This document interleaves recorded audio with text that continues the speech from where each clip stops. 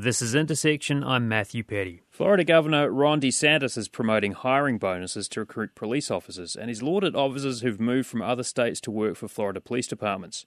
At a press conference in Lakeland back in September, DeSantis was joined by former NYPD officers who talked about conditions in New York and why they decided to relocate to Florida.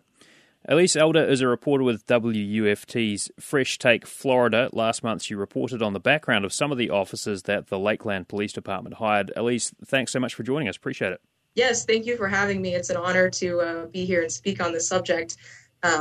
Before I get into the specifics of this story, I wanted to mention that I am a reporter, like you said, for Fresh Take Florida, and this is an advanced journalism course within the University of Florida. So that being said, our students have the opportunity to not only have stories published on a statewide level, but also nationwide, which is gratifying and a little bit nerve-wracking at the same time. But it definitely was about accountability, credibility, transparency, because not even considering police officers, but also considering politicians and DeSantis as our governor, sometimes political figures will publicly announce a certain agenda or idea without properly vetting the background of that prior to its promotion. And I really think that that was the case here. So what made you want to dig deeper into the story? Well, I had seen the press conference DeSantis had back in early September. He had proposed a piece of legislation where it's going to be addressed next year in 2022. $5,000 signing bonus to anybody in or out of the state of Florida that would like to start a new career as a law enforcement agent. And on top of that, he also proposed out-of-staters can take the certification exam for free to become a Florida police officer, as well as they will be allotted up to $1,000 to help with training-related costs. So I guess I was really interested, especially because all of the 12 officers had come from New York City. I found it interesting because DeSantis had mentioned also in the presser that many areas in the country are contacting his office directly, speaking about low morale, and the police officers may feel that they're not getting the support they need, whether it be from the community and the citizens or from the law enforcement agencies themselves. So I wanted to investigate further this sort of back the blue movement that DeSantis had done in this press conference. So what stood out to you about the officers that the Lakeland Police Department hired and some of the details about their backgrounds? Right. So I had submitted a public records request with Lakeland PD in order to get all 12 of the officers' employment applications. It took me a couple of months to get all of those applications back fully redacted. They had charged us about $50 for that document, or all those documents. I also relied on some court documentation and records, as well as disciplinary records from the NYPD, and I found some pretty interesting things for sure. Notably, some backgrounds were more interesting than others. I want to note before I speak on any of the officers specifically that Lakeland would not allow me to pull any of the officers out of training to interview with them one-on-one. So here we go. Teddy Coelho was one of the officers. Prior to being hired at the NYPD, he was fired as a security guard at Walmart, and he was fired because he violated company policy. Back in 2018, when he was working for the NYPD prior to Lakeland's hiring him, he had actually gotten a disciplinary record after having found a controlled substance in his police cruiser. And he was given a verbal set of instructions according to that document. And it's also interesting to note that in his employment application to Lakeland, he had been asked a question if he was ever disciplined in any way, and he answered not applicable. Another officer, Mohammed Shah, again in 2018, was disciplined with the NYPD after interfering with a citizen who was videoing a police altercation. In the document, it says that he was given a commanded discipline, but it was not further substantiated other than that. I think the most notable officer to talk about, I've done extensive research comparatively to all of the other officers, is Raymundo A. Fairman. He, prior to being hired to Lakeland PD, was an expert in the anti-crime unit plainclothes officers with the NYPD for 11 years. And as I'm sure you know, that was a very controversial unit that was disbanded back in 2020. And although they make up a small portion of the total officers on NYPD's force, they account for more than half of the police officer-related shootings. Now, I had spoken with Robin Tillett, who is a spokesperson for Lakeland PD, and she had said that Raimundo Fairman was never involved in any police-related shootings. But I did find through court records that him, along with other officers, had beaten a man back in 2015, and the city had to settle with this individual for almost $180,000.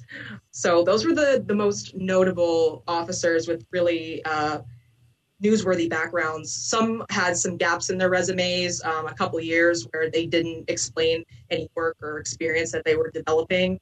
And then some also had asked for much larger salaries than what they were being paid at the NYPD, and also how much Florida pays, which they start base pay for officers once they're certified at about $50,000. Mm-hmm.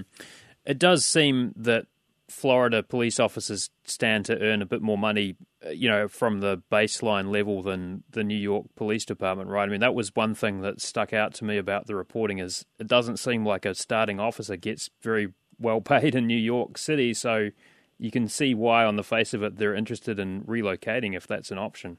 Of course. And I mean, given the fact that they weren't aware, or many of them probably were not aware of what the base pay Florida has, so maybe they were trying to ask for a higher income than what they would have expected, but they just didn't realize that wasn't what Florida had paid officers.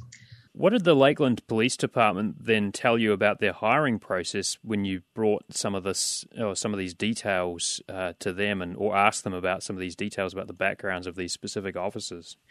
I found them to be very tight-locked. I was only able to ever correspond with Robin Tillett, that spokeswoman I had mentioned earlier. When I had spoken to her via email about this, it seemed that they were confident in their hiring process. She was very adamant to tell me that their background investigators do a very thorough job questioning polygraph tests in order to determine if they're a correct fit. But other than that, she hadn't mentioned anything specifically towards these cases with these officers. And that's also something I want to mention is in doing this reporting, I also had sent the published work over to Tillett and Lakeland PD, which I never got a response from. Let me ask you about the governor then too. I mean, you talked about the press conference at the top of our interview, and he's had a number of press conferences to talk about his efforts to help recruit law enforcement officers in Florida, whether from in-state or from other states. But how much influence does the governor have on recruitment, in this case particularly? That is a great question. Obviously, the governor is a very busy man. So no, he did not have any direct impact in the hiring process of these individuals. However, he did have one of the officers, Matthew Spotto, come and speak about his experiences. And in lauding these police officers during that press conference, he should have taken that professional step to vet the backgrounds of these individuals before going and praising their work and their hiring at Lakeland. What's the takeaway then for you, having gone through these records and done some pretty deep digging into the whole process here? What do you think police departments ought to be doing when they're looking to recruit from out of state or from other police departments? Definitely be adamant about accountability and transparency, like I said at the beginning of this interview. Police departments and officers, people want to feel that they are being protected by law-abiding citizens. And so it's important that they take accountability for vetting these people before they put them in force. And with all the research that I've done, I think I want to continue. I was contacted by an associate professor from John Jay College in New York. And he's done some research that was dovetailing with mine about officers who are disciplined within the NYPD, but then they are transferred to another agency or another location before those disciplinary records or comments can be substantiated. So essentially, there's no paper trail of these disciplinary record or the actions against these officers. So that is something very interesting that I want to follow up on and do further research. But to kind of put this on an end note, I really was overwhelmed by the attention that I got from the story. I mean, notably good and bad, but a lot of people had considered this a hit piece or an expose with personal bias, and I definitely omitted my opinion. Everything that I reported on came from court records, public records requests, email correspondence, disciplinary records. Even DeSantis's press secretary, Christina Pushaw, had come via Twitter to say that this was tattletale, petty, stupid journalism, which is just not the case. At the end of the day, the facts are the facts, and that's what I reported on. So you got quite a bit of pushback, it sounds like, after publishing. Yes. And like I said, good and bad. There was some people that were very impressed with the article and very kind. And then there were some very ugly ones as well. But at the end of the day, I'm proud of what I published because I know that my opinion is not in that article. The facts are. Well, Elise Elder is a journalist with WUFT. Her story for Fresh Take Florida about officer recruitment is titled Former NYPD Officers in Florida Heralded by DeSantis Include Surprises. You can find a link to that article and her reporting on our website, wmf.org. Elise, thank you so much for joining us. Appreciate it. Thank you, Matthew. Take care. Still to come on Intersection, who's paying attention to redistricting maps? Not enough people, according to political commentators Chris Carmody and Dick Batchelor. We'll have that and more when we return.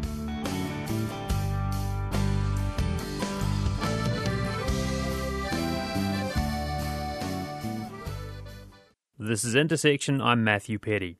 The Florida State Guard hasn't been active since World War II when it took on the role of National Guard while US troops were fighting overseas. Now Governor Ron DeSantis wants to bring it back. He and his supporters say there's a practical purpose for the State Guard. Opponents, though, are alarmed. Joining us for more on this topic and other issues making headlines, including the governor's handling of the ongoing pandemic, are political commentators Dick Batchelor and Chris Carmody. Well, Chris Carmody is a shareholder with Gray Robinson and a Republican political analyst. Chris, thanks for being back. Absolutely.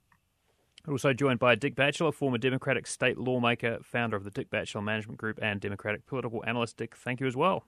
Thank you. Good to be back. Well, let's start with the call by Governor Ron DeSantis to reinstate the Florida State Guard. This is an entity that hasn't been around for many, many decades. Chris, what is the strategy here? Is there some practical use to this? Well, getting into the practicality, as you said, it hasn't been around for a while. In fact, the last time it was active was during the World War when it was used to replace the folks that went off to fight in the war that was in the National Guard. There is some good uses of these funds already, I see, with they're going to replace and repair 3 of the major armories in the state, which the National Guard and this new Florida National Guard, or Florida Guard, will both be able to take advantage of, right, and have a better place where they can set up camp and deal with emergencies as they hit Florida. No matter what he says, whether his intentions are political or not, it's going to be spun politically. He's a nationally profiled candidate, even though he's only running for governor right now. So his words, whatever they are, will be used against him or for him, depending on who's speaking. Dick Batchelor, what's your take on it? Because if you set aside the practicality of it, people who say this is not a good move are saying it's tantamount to raising a private army of sorts. Is that a fair assessment? Well, the thing about this guard that he wants to create, there's no use for it, number one. Number two, they're supposed to supplement what the National Guard can't do, which I don't know what that would be. Number three, he doesn't want this to report to the federal government and be a state reported. Keep in mind, this is all part of the grand design of the campaign. He's replicating what Governor Abbott is doing in Texas. He sent, FDLE people down to the border, and it goes on and on. And we'll touch on some more topics, but it's all about not only getting reelected in this coming election, but it's also about running for president. So there will be a number of these issues that we'll discuss today, but it's all part of the design. So, don't think of these are just happenstance. These are very well designed issues and what I would call red meat issues.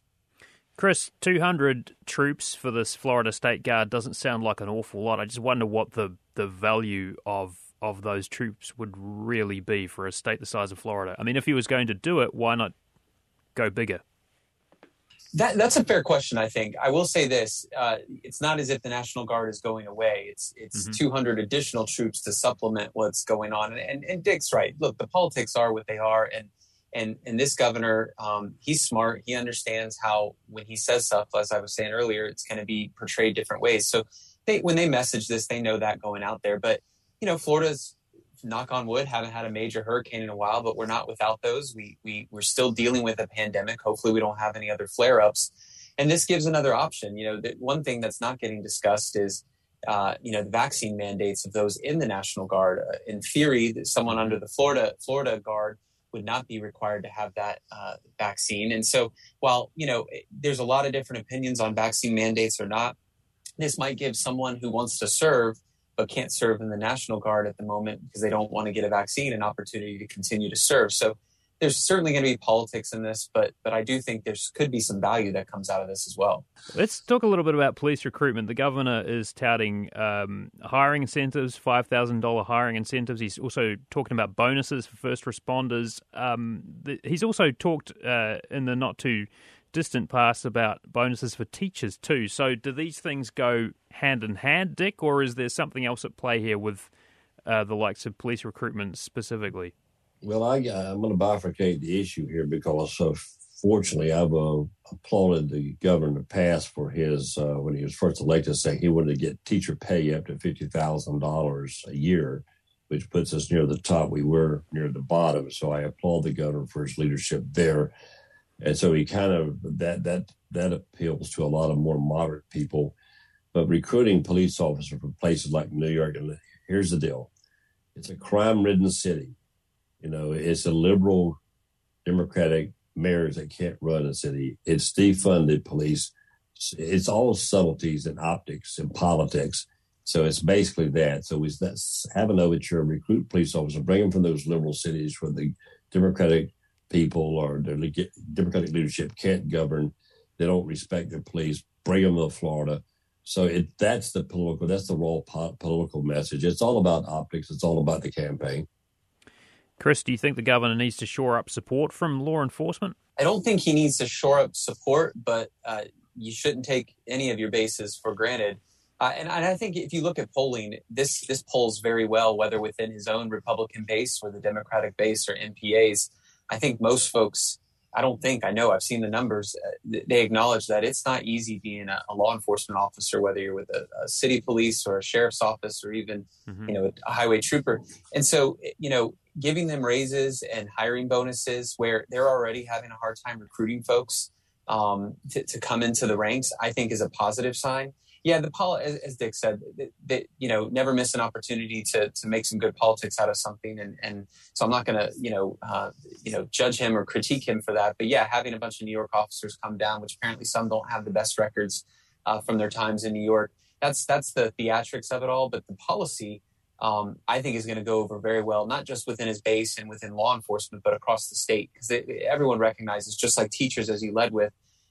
It's hard to recruit into these ranks right now. It's not an easy job. Chris, I wonder, could there be a credible primary challenge to Governor DeSantis? No, not to be so short on it, but he's got, last I checked, $60+ million in the bank. He just opened his campaign account. That will continue to flow in. And frankly, you're going to have a hard time finding anyone with any sort of name ID that's more right of him.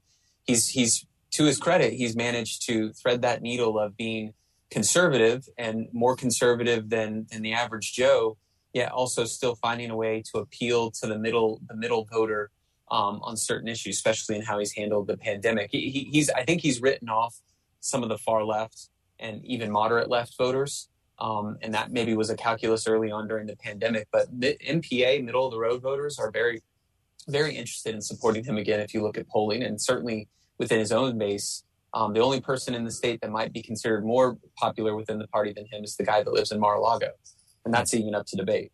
Let's talk about redistricting for a moment. One map could make re-election tricky. One proposed map could make re-election tricky for Democratic Congresswoman Stephanie Murphy. Chris Carmody, she was actually mulling a run for a different office earlier in the year. How secure do you think that seat is for her? Well, it depends on which map comes through. As you know, the Florida Senate has proposed a few congressional maps, and the Florida House has proposed a few congressional maps. I think both of the Florida House maps, at least one of them, are the ones that are problematic for Congresswoman Murphy. It was rumored she was thinking about Senate, and I don't think she's done thinking about Senate, but I think that will be 2 years from now when another senator is up on the ballot in Florida.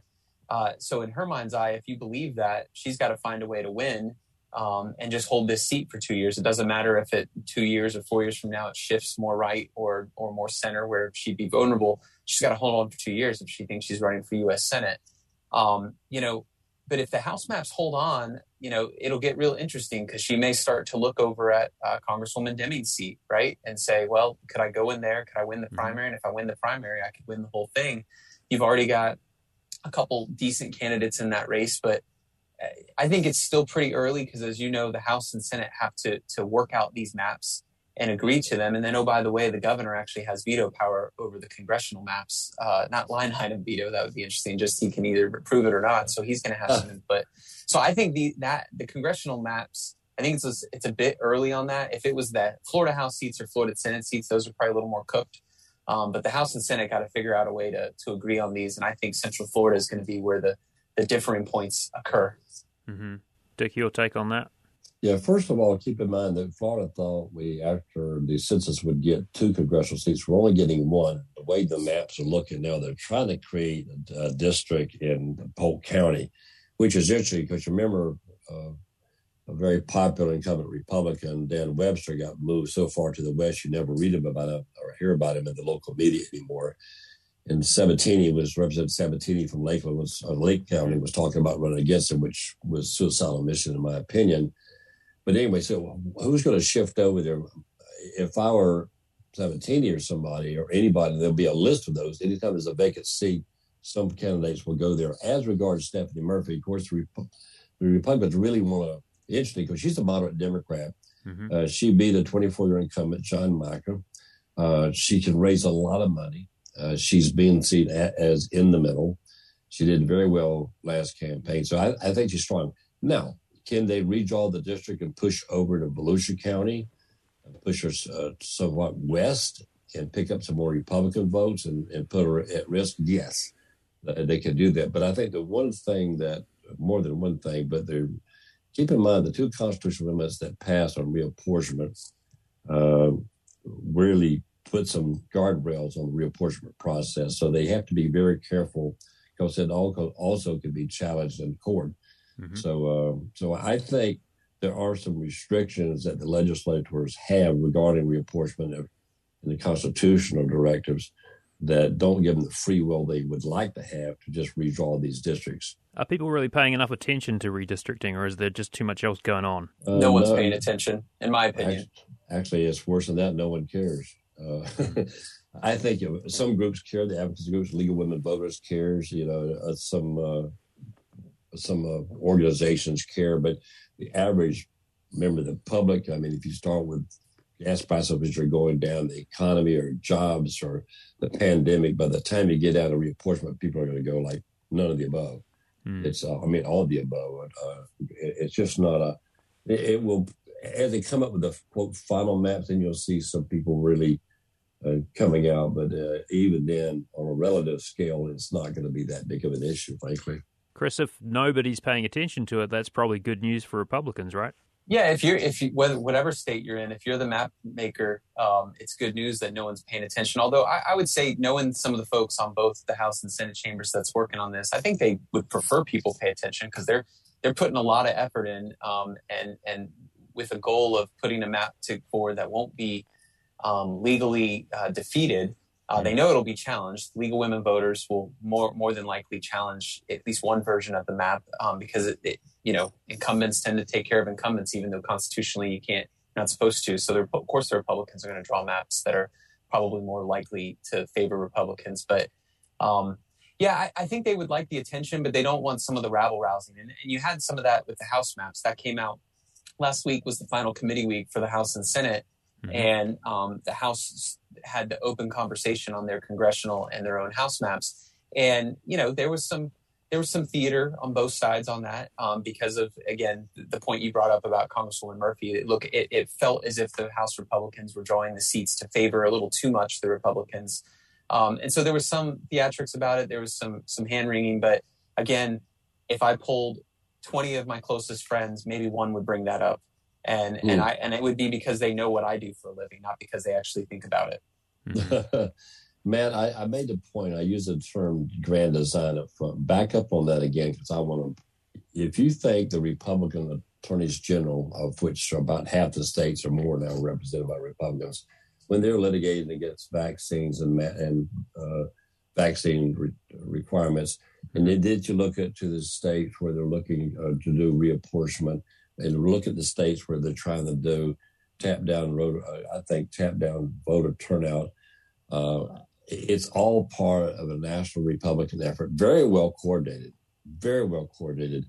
to basically you take reapportionment, get rid of Democrats all you can. You do race, you do the tap down on the voter turnout, and then you tap down the voter turnout support among Democrats, primarily minorities. It's all part of an effort. There's nothing happenstance about it. It is all very well orchestrated. And again, I go back to the governor. The governor is a very, very smart and shrewd politician. This is obviously not our area of interest, but what kind of challenges do you think Stacey Abrams faces in her gubernatorial campaign in Georgia? Well, I think having come so close the last time in that race, and what is going to, and she's written a book, so she's got a lot of notoriety. She goes in with a lot of name recognition. But here's what is to her advantage. You just saw the former United States Senator from Georgia decided to run against the incumbent governor. Mm-hmm. Yep. Because of Trump endorsing Perdue against the incumbent governor. That is going to really be a dogfight. And there's going to be a lot of blood shed between those two Republican nominees or candidates, I should say, in the primary. That is to Stacey Abrams' benefit. The more they can damage each other, maybe hobble out of the primary, that gives her some strength. And she'll attract national money. So obviously the money factor she can match. If they hurt themselves, which they will in the primary, you cannot not hurt yourself in the bitter primary. Republican hurts himself, then that gives her an opportunity. So I think it's going to be a very, very interesting national race. Real quick on the point about reapportionment, Dick said, just so we get it out there. If you're a Democratic-controlled state, you are trying to draw maps that benefit your party. And if you're a Republican-controlled state, so while Dick may be correct, there is certainly, I think there's coordination on both sides. But the group Represent Us, I believe, is the name. It's a national nonpartisan nonprofit group that kind of ranks these maps. They've targeted both Republican and Democratic maps across the state of being a little too favoring of incumbency or their incumbent party. So I think that's just sort of a symptom of the people in power want to stay in power, even if they have altruistic motives at the end of the day to be good servants for their state. Regarding Stacey Abrams, I think I would just be shocked if she doesn't win this. And I don't mean to downplay the efforts of Republicans in Georgia, but you have a fractured party now, fractured from the former president who continues to needle in there. The incumbent governor doesn't have the support, as Dick pointed out, of his own party within. And you have celebrity. And she went from kind of not well known and created a name for herself to she's become a national celebrity of sorts, not just in the political world. People know her. And I think that the one thing that's hard for people of any party to understand, sort of like, how did Trump win and how did he almost win the second time? It's because he was appealing to more than just the people in his party.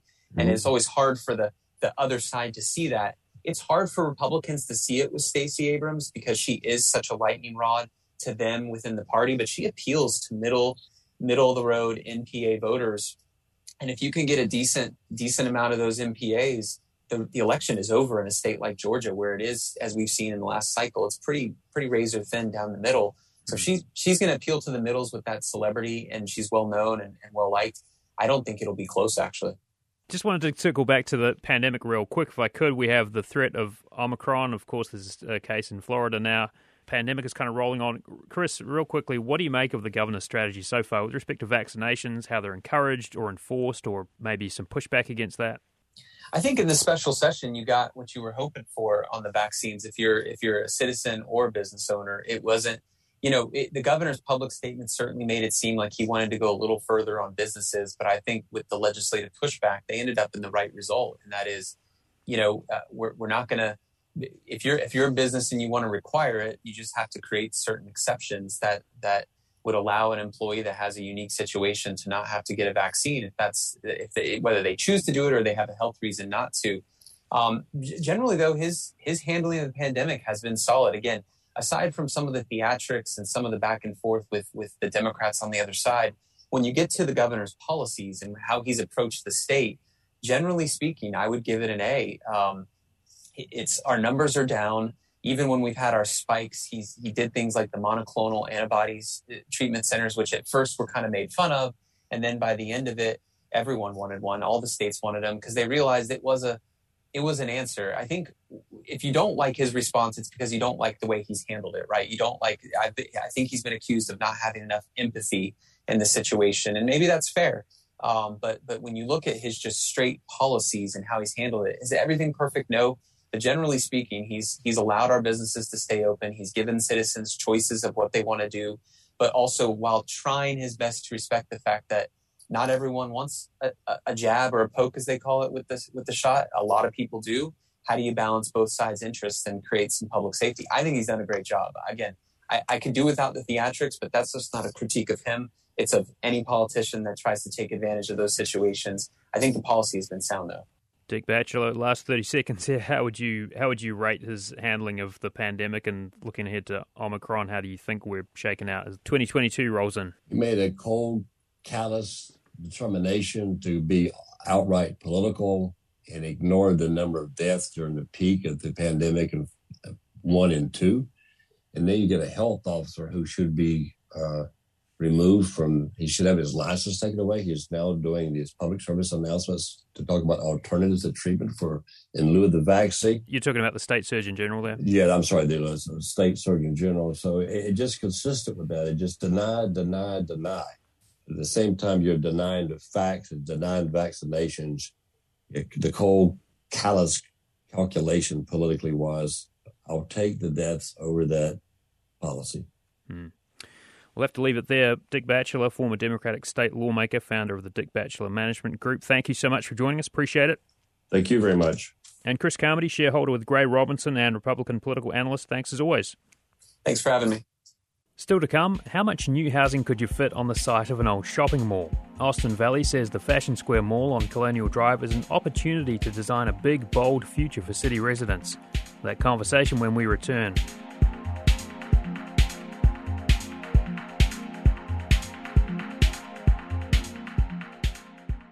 This is Intersection, I'm Matthew Petty. Transportation is just as important as housing in the quest to make Orlando a better place to live. That's according to Austin Valley with the advocacy group Orlando YIMBY. Valley says he's pushing the city to address both issues, and he says a proposed redevelopment of Fashion Square Mall on Colonial Drive is an opportunity to build even more housing than the 1,400 units the developer wants. So, tell me a little bit about Orlando YIMBY. What is it? YIMBY stands for Yes in My Backyard, and we are an organization that advocates for housing abundance in Orlando, essentially. And how long have you been around for? We started in March of this year, so about 9 months or so. There's chapters all across the U.S. It's a global movement, but our chapter here in Orlando, we set up here 9 months ago. And what is the role of Orlando YIMBY? Like, what do you see yourself doing? What are your goals? Yeah, so as far as we see it, there is a severe housing shortage in Orlando, and that's leading to what we all know to be a severe affordability crisis here in Orlando. When you adjust for median wages, Orlando is the 5th least affordable region in the country for housing. And we view a significant piece of that as being there's not enough, especially not enough housing near our downtown core, right? There's not enough housing near opportunity. And so what we do is we advocate for changes in policy and changes in projects to make sure that we're building enough housing such that the supply outpaces the demand and folks can have an affordable place to live. So right now we're standing outside of the Fashion Square Mall, and this place has kind of fallen victim, as a lot of shopping malls in the United States have, to, I guess, the hollowing out of malls, right? I mean, they can't really compete, a lot of these stores, with Amazon and other online retailers, and that's been bad for in-person retail up to now. So there are plans to redevelop this mall, and part of that plan would call for some mixed use, which includes some apartments, some housing. But you say it's not enough. So talk to me about what your vision for this site is. Yeah, we love to see mixed use development. You know, we talk about malls being hollowed out and the issues that a lot of commercial spaces are having. The best thing you can do for businesses is put housing near it, right? It gives you an automatic set of customers to frequent those businesses. And so we look at a site like this, there are fewer and fewer opportunities, it seems every year, to have what is close to a blank slate near your downtown core. We are about 2 miles from downtown. You look around, sometimes it feels like we're in Oviedo or something, right? It's not built out like a downtown is. And so what we want to do is make sure that we are taking advantage of these fewer and fewer opportunities, and that we're not eating a significant opportunity cost of building, mixed use, which is good, building a good amount of housing, which is, don't get me wrong, better than the status quo. We would much rather there be 1,400 units of housing here than just a mall.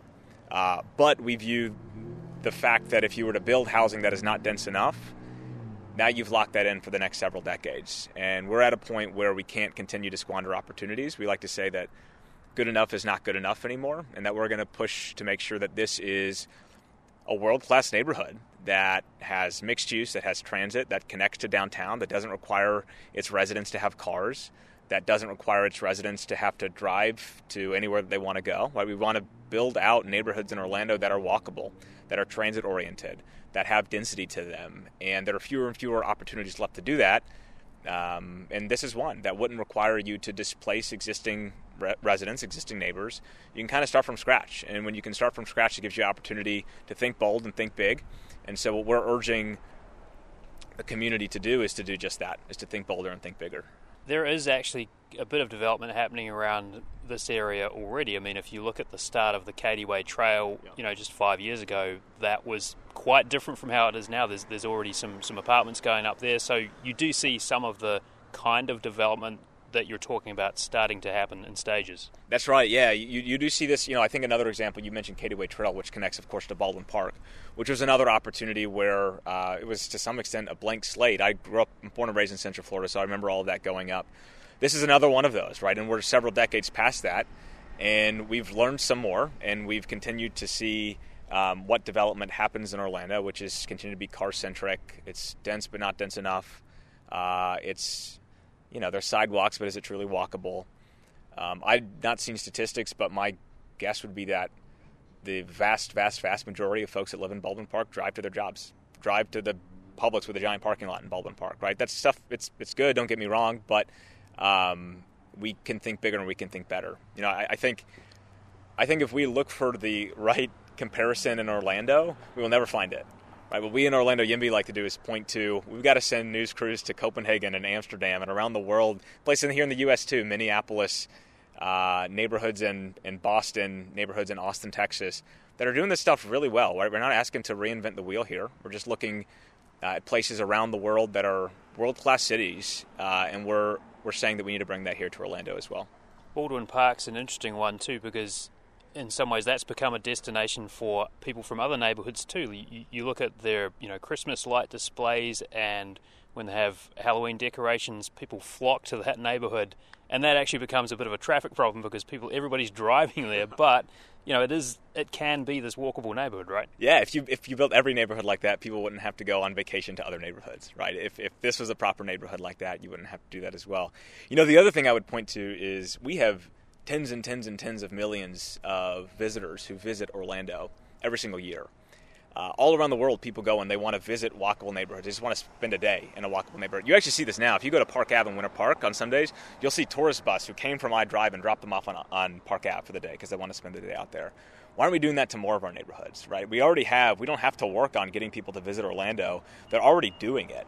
And so let's build out more neighborhoods such that we're pulling some of those visitors and having them come to these neighborhoods down here. We think that every neighborhood deserves to be some place that is worth visiting, and that's what we're trying to push for this development to be as well. This particular location, I mean, it's a lot of square footage. I'm not sure of the exact statistics, but there's a lot of retail space inside. There's also, we're standing on a brink of a vast, pretty empty parking lot. A lot of the stores inside this mall, they've gone away because, as we mentioned earlier, they've sort of fallen victim to trends in shopping. But this is a lot of land, and somehow it has resisted kind of efforts to redevelop up until now. So what's your, sense of optimism for what the future of this particular site could be? Yeah, I'm an optimist, so we'll hope for the best here. There's a sort of long-standing joke for folks who've been here a long time that there's a race between Fashion Square Mall and the I-4 eyesore to see which one finishes first. But it feels like there's a real opportunity here this time. I know there's a lot of drama around this one with different owners of the land versus the property. It's quite complicated, and I won't pretend to understand it fully myself. But it does feel like there's some energy behind this one. And so what we want to do is make sure that we are part of that conversation now, right? If it feels real now, we want to be stakeholders at the table to make sure that we are pushing this to be even more dense. We might be the first group in Orlando that's ever put out a demand for a property to be more dense. You normally have neighbors come out and want to make it less dense. So we're at least happy to be part of the conversation here for the first time. You talk about transportation too. How important is it to get everything in place at the same time? Like, can you actually develop something which is sustainable if you don't already have the transportation infrastructure in place to support it? For example, I mean, one of the requests that you put out, that Orlando YIMBY put out for this particular site was like, let's include affordable housing. But if you don't include transportation options like, a mass transit system that really works for everybody, every level of society, then how are people going to be able to afford to live there? Yeah, it's a chicken and the egg problem, right? So you put the transit first or you put the housing first. And our view is you got to rip the Band-Aid off and do one of them first, right? Or do them both at the same time, which is even better. There's actually a bus rapid transit system that has been approved along Colonial, but is not yet funded. And so what we've posed is, what is the correct level of density on this site and sites around here? Because there's many other sites around here that are poised for redevelopment as well that would justify the cost to fund that bus system. And whatever that level of density is, let's go fund it. I think you look at a lot of survey results, or you go talk to folks, and people in Orlando, they say that they support the idea of transit, right? More frequent rail, more frequent and separated bus lanes, separated bike lanes, things like that. I think it's incumbent on our leaders, and if they're not going to do it, then we're going to do it for them, to educate folks to say that for us to get that level of transit, we need housing density to make that possible. These things go together. And so we absolutely want to see things like bus rapid transit, separated bus lines, bike lanes to get you to downtown. But to do those things, we have to have a level of density, folks who are living here, to justify those costs. That's going to provide the ridership. That's going to provide the use of amenities like that. So the things are absolutely connected, and we're going to make sure that we continue to advocate for both in parallel. To get there, though, do you think there's a level of pain you have to go through as a commuter? I mean, if you think about Colonial Drive, it can be pretty excruciating making your way along Colonial Drive at rush hour, and the thought of another 1,400 units in this particular location, I mean, that's going to add a whole wave of traffic, and absent a lot more people taking mass transit, because let's face it, it's not going to be convenient for everyone, that's just going to put more cars on the road in the meantime, right? Yeah, there's a philosophical point here, I think, which is that my thoroughfare and your thoroughfare is someone else's neighborhood. I believe that neighborhoods should be built for the people that live in them and not for the people who drive through them. And so will building out a proper neighborhood with walkability and density slow down the commute of somebody who lives 10 miles further east by 4 minutes a day? Yeah, it might. But that is a trade-off that I think is fair to the folks who want to live 2 miles from downtown, right? I mean, again, too, people are moving here, right? The traffic is going to occur. The question is, do we want congestion 20 miles away with wider highways and wider roads? Or do we want to put folks 2 miles from downtown and give them the opportunity to take a bus, to ride a bike, get them connectivity to Sunrail, to their jobs? So I think that there needs to be a fundamental shift to say that, folks that live further out oftentimes don't want us to put housing there, but they want full say over what we do to our roads here, right? We need to change that conversation and say we are going to put housing here, and that means that we're going to build a transportation system for folks who live here. There's also some disagreements from time to time over actually what you do with the roads, right? Because there's been experiments in road diets and repurposing for cycleways. That was tried on Curry Ford, and there was a huge hue and cry about that. So, I mean, it could be a bit of a mind shift that has to happen before we really sort of see the future that you and your colleagues at Orlando YIMBY see. That's right. At Orlando YIMBY, we say that we have to change hearts, minds, and laws, right? All of those things are important for us to get the word out about a better world that's possible. I do think to that point, though, Matthew, changing things piecemeal here and there is very, very tough for some of the reasons that you've pointed out. That's why I think a lot of us believe that you find these big, large-scale opportunities to change all at once, right? Systematically, you're updating the transit, the housing, the amenities all in one neighborhood so that it's less disruptive to folks that are already existing in a neighborhood, right? We have an opportunity here to essentially from scratch build out a new neighborhood that is to some extent can be self-sustaining in the same way that a place like Baldwin Park, you could in theory, if you had a job cluster there, have folks that live, work, play all in the same area. If you did something like that here, it gives you an opportunity to do things right the first time. And so it is in that way too advantageous than trying to disrupt other parts of the city.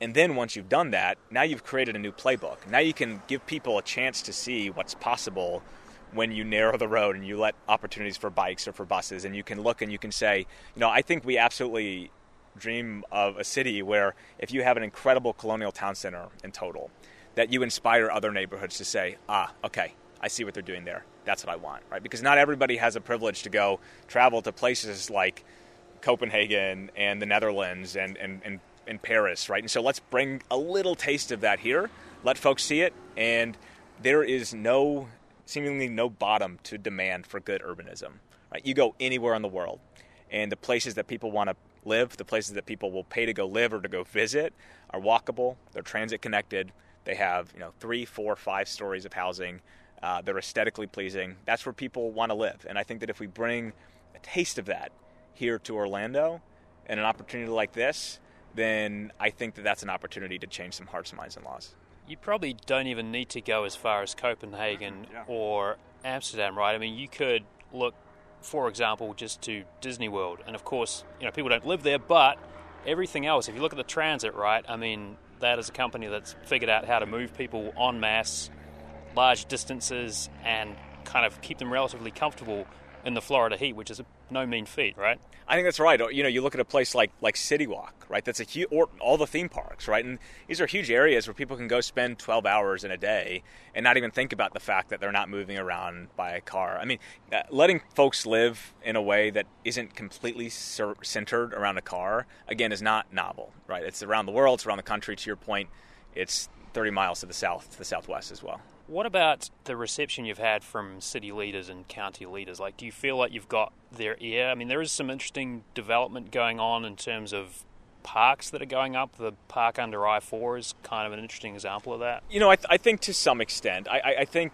we're still a new group, right? And so we're still continuing to make those connections and have those conversations. We've had very good conversations with folks that work at City Hall about what we're trying to do.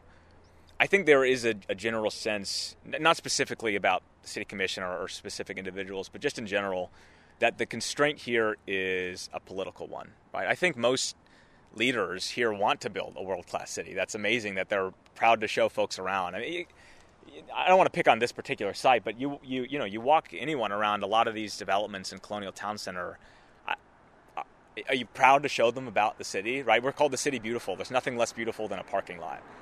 And so I think that there's a reception there. What we want to show is that there is a group of residents and neighbors who do believe in stuff like this, and that if we can solve that political constraint for them and show them that actually there is a constituency for people who want walkable neighborhoods, bikeable neighborhoods, buses that connect you to jobs, frequent rail, gentle density around their neighborhoods, if we can help solve that for them, then I think that there will be a lot of openness to what we're trying to achieve. Back to this site and your vision for it and your kind of request, I guess, do you really think the developer might say, look, that's a great idea, let's put in more affordable housing, or let's build more housing? Or is this really just a way to say, let's get on the map and have people pay more attention to, if it's not this development, then something else, down the road a wee bit? Yeah, no, I think this one's real. I think there's a real opportunity here. We've already started to go through the right channels and try to talk to the right people who are involved in this particular project, both on the government side and on the private side. I think there's a real opportunity here. I mean, it's going to take a lot of conversation and discussion, but I think we'll just continue to make the case that it's a once-in-a-generation opportunity. We're not going to just use this our goal will not just be to use this as an example of showing what's possible. We have every intent to influence, to the best of our ability, an opportunity to make this exact site more dense, more transit-oriented, more walkable. What we want to push people to think bigger about the opportunities here. Orlando has all the parts and the pieces, and we just need the right people to stand up and say that we're going to put them together in the right way. And nothing that we advocate is outside the realm of possibility. It just takes some big visionary thinking, and we're going to be the ones to come help people see that. Well, Austin Valley, thanks so much for your time. Appreciate it. Yeah, absolutely. Thank you, Matthew. Support for Intersection comes from Advent Health and from our listeners. Editorial guidance from Latoya Dennis. Subscribe to the podcast wherever you get your podcasts. You can also support this program and other reporting from the WMFE News team with a contribution at wmfe.org/support. I'm Matthew Petty. Follow me on Twitter at Matthew_Petty. Thanks for listening.